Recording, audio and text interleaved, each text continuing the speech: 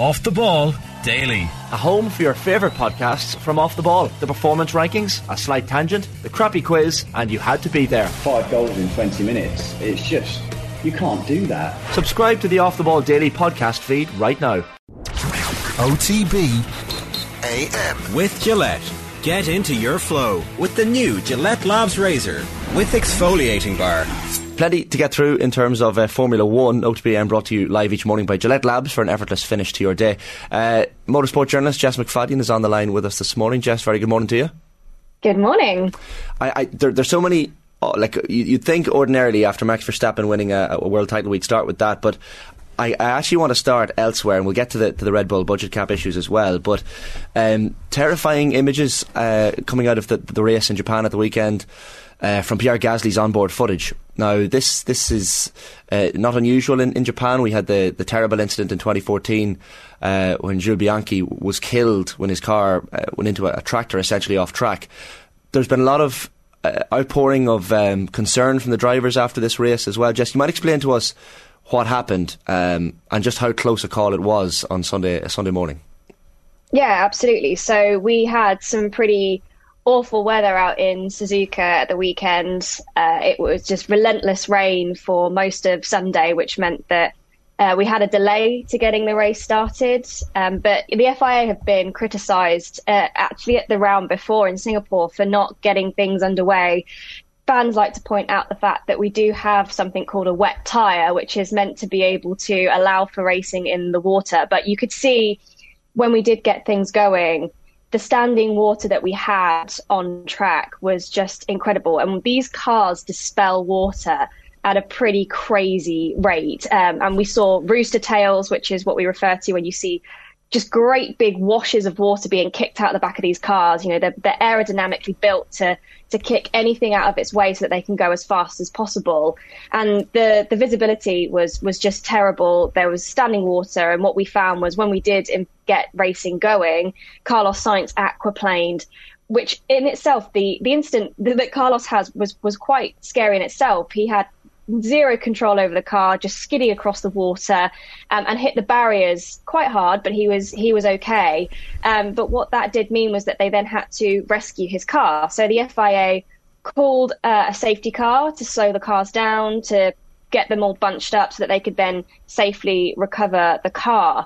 Now, this is where it gets a little bit confusing, because what we did see on the images, so the rules are that there are not meant to be any cranes on track, which is the cranes are what we use to recover any stricken vehicles. They shouldn't be on track if there are race cars on track, or if we are not under a red flag scenario where we've stopped the race and the cars have pulled into the pits and are no longer out on track. But we saw from images that whilst the safety car picked up Max Verstappen, who was the leader at the time, they did go past the crane, and the crane was out on track. Now, what becomes unclear, and the reason why the Gasly scenario was maybe a little bit more scary, was Pierre Gasly took the move to pit for different tyres and to change his front wing. So he ended up being a long, long way away from the rest of the cars that had then been picked up by the safety car. And what's normal procedure is for any cars that find themselves a long way away are allowed at a certain speed to catch up with the pack, essentially. So that's what he said he was doing. And when he came around the corner to where Carlos Sainz had the accident, there was a crane out on the racing line, and he was going a lot quicker than any of the cars that were behind the safety car.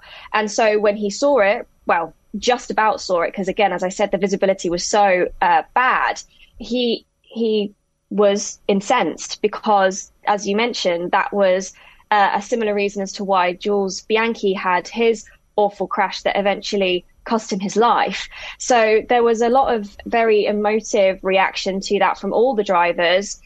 We did have a red flag scenario not long after, or not long before Gasly actually caught up with the crane or got to the point on the track where the crane was. But there was genuinely about 2 seconds between the red flag being called and Gasly getting to the section where the crane was. So it wasn't enough time to have really any reaction. Now Gasly was found to have been speeding under red flag situation, which cost him a 20-second time penalty post race. But it was basically the question as to why there was allowed to have been a crane on track in the first place, because by our understanding of the rules and by the driver's understanding of the rules, there shouldn't have been one there at all. And you see the images of Pierre Gasly in the pit lane afterwards, understandably incensed. I think he was picked up on camera saying, "I could have been killed," and he had every right to be incensed. And even reading Jules Bianchi's father, Philippe, on Instagram, he's posted a screen grab of Gasly's car going past this crane, and he said, "No respect for the life of the driver, no respect for Jules' memory." Incredible. And as Gasly pointed out as well, regardless of what speed he was doing, even if he was doing as low as maybe 100 kilometres per hour, if he had been a metre or two to the left, and as you said, it was on the racing line, the reality is Pierre Gasly would have been taken off that track in a body bag. That is what everybody is quite terrified about. And you mentioned Jules. Well, the FIA did a report after the Jules Bianchi incident that cost him his life, and there is in the report that they said that they will essentially make sure that there are no vehicles on track, no recovery vehicles on track whilst there are drivers on track. And that's not what happened. Now, the FIA have said they're going to launch an investigation into what happened, but they are doubling down on the fact that it's not unusual for cranes to be on track under red flag scenario. The issue is that we all saw the crane was there before the red flag scenario. So either there's been a breakdown of communication where the clerk of the course, who is the person who controls what happens around the circuit, there's been a breakdown of communication. They've not been in contact with the marshals who are operating those cranes, but something went wrong. It definitely looks from the outside that there was something where that crane shouldn't have been there, and we're waiting to hear what the FIA conclude. But I mean, it's a self-investigation, so I'm kind of not holding out hope that they're going to say that they did any wrongdoing. They don't seem to like to admit when they do anything wrong, but it definitely needs to be looked at, because, as you say, it was pretty disrespectful for Jules's memory. I think fans were understandably upset by it, but as I said, we'll have to wait to see what the FIA say. Jess, the papers are all full this morning with the notion that Red Bull are going to be punished as a team, but that nothing is going to happen to Verstappen for their overspending last year, which I think is kind of what people had predicted in advance of this. Is this a let's all move on and forget about it, nothing to see anymore, a kind of solution that is the worst of everything but kind of the best of everything too?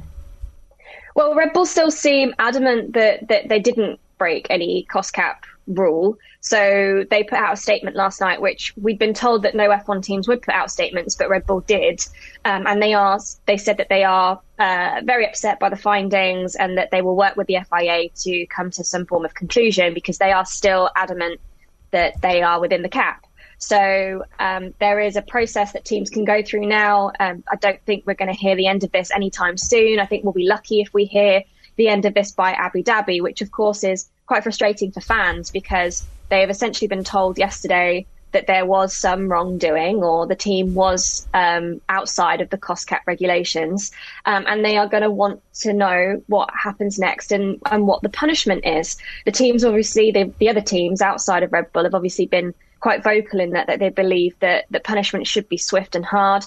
F1 themselves and the FIA, when they launched this initiative, said this has teeth. Ross Brawn says this regulation has teeth. If you are found to be cheating and the severity is high, then you could lose your championship. Now, Red Bull have been found to be in minor breach, so maybe not as bad as what was originally rumoured, but there are still reprimands that could impact them. It all depends on how much over that 5% threshold, which equates to around about $7 million, over the original $145 million. It depends on how much they're found to be over it, how cooperative they are with the FIA for the remainder of the investigation, and then what the FIA deem to be a suitable punishment. Now, it can go to what's called the cost cap adjudication panel, which is an independent panel of judges.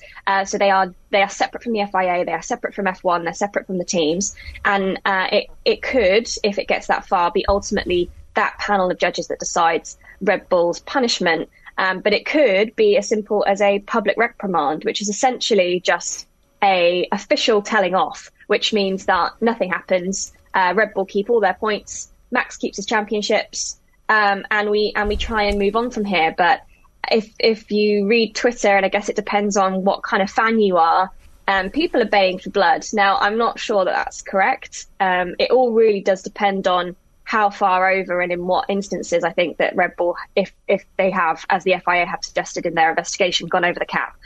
So we'll have to wait to see. But this could be a long, drawn-out process. There can be, even if we do get the cost cap adjudication panels finding and they say this punishment fits the crime, the Red Bull could appeal that and take it to the International Court of Appeal. So we could be here into next season and still not know what the punishment might be for 2021. And presumably there's no chance that they were over the cap in 2021 and that they might also be over the cap in 2022. Surely that, once would be unfortunate, two would look like carelessness. I mean, that is the thing with, the problem that we've had this year is it's the first year, last year was the first year of the cap. And so there are still grey areas that teams are arguing where they're not clear on what is and what isn't included, or how you can submit certain spending and not others. So you would suggest that they've entered into 2022, or you would assume that they've entered into 2022 with the same attitude as 2021. So that will remain to be seen. And the problem with a sport that's based on technological advancement, engineering advancement, once you've spent on an area, then it's kind of hard to not still reap the rewards of having overspent in that area. So it's one of those things where we had not a similar scandal, but the Spygate scandal, where Ferrari and McLaren were found to have swapped notes essentially. And even though McLaren didn't use any notes that it took from Ferrari, the FIA deemed that even just knowing them, even just reading them, means that you cannot forget that knowledge, and therefore we cannot guarantee that you wouldn't then go on to use that knowledge. So they had their championship in 2007 taken away from them. Constructors' championship was stripped from McLaren that year. So we have seen similar and harsh penalties awarded by the FIA. That was quite a long time ago, as I said, 2007. But it will all depend. We still don't have the details of what the overspend was. All we know is that it was in the minor overspend category. Yeah, and as you say, Jess, that's quite important, I guess. Minor overspend category, so less than 5% of the annual budget. But as you say, the upper end of that could be 7 million.